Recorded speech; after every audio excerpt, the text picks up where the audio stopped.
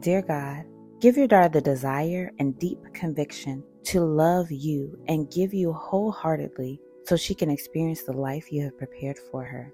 In Jesus' name, amen.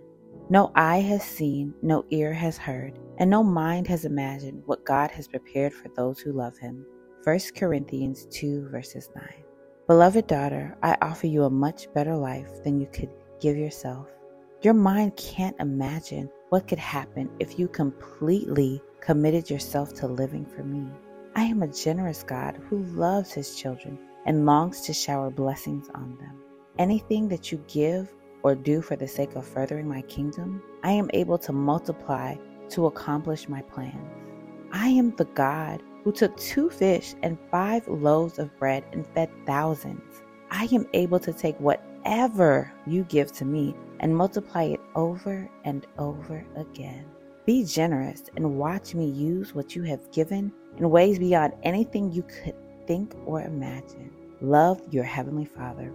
We're not orphans. We've been adopted by the King of Kings and given a royal inheritance to enjoy and share with others. When we compromise our faith and give God only half of our hearts, we cheat ourselves of a life that is beyond what we could ever imagine. Walk away from the life that leads to destruction and live as a daughter of the King. God has more in store for us than we can ever imagine. My sister, where is your heart? Who has your heart? That's such a profound question. Have you given your heart fully and completely and totally to God? If you haven't completely given your heart to God, this may be why you feel so much anxiety, so much turmoil, and you feel that everything that you do is just so very hard. It's because God wants your whole heart. He wants all of you.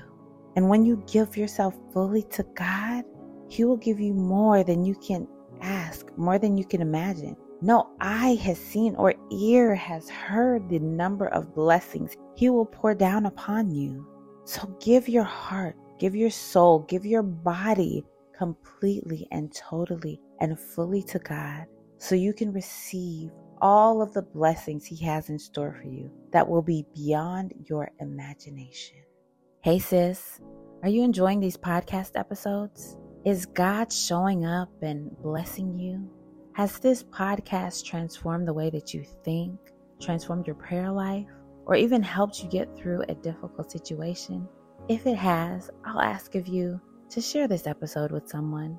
Share it with one person that you know will be blessed by listening to these daily love letters from God.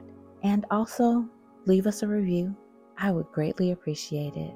I hope that you continue to be blessed greatly by these daily love letters from God, the words that God has given me to give to you.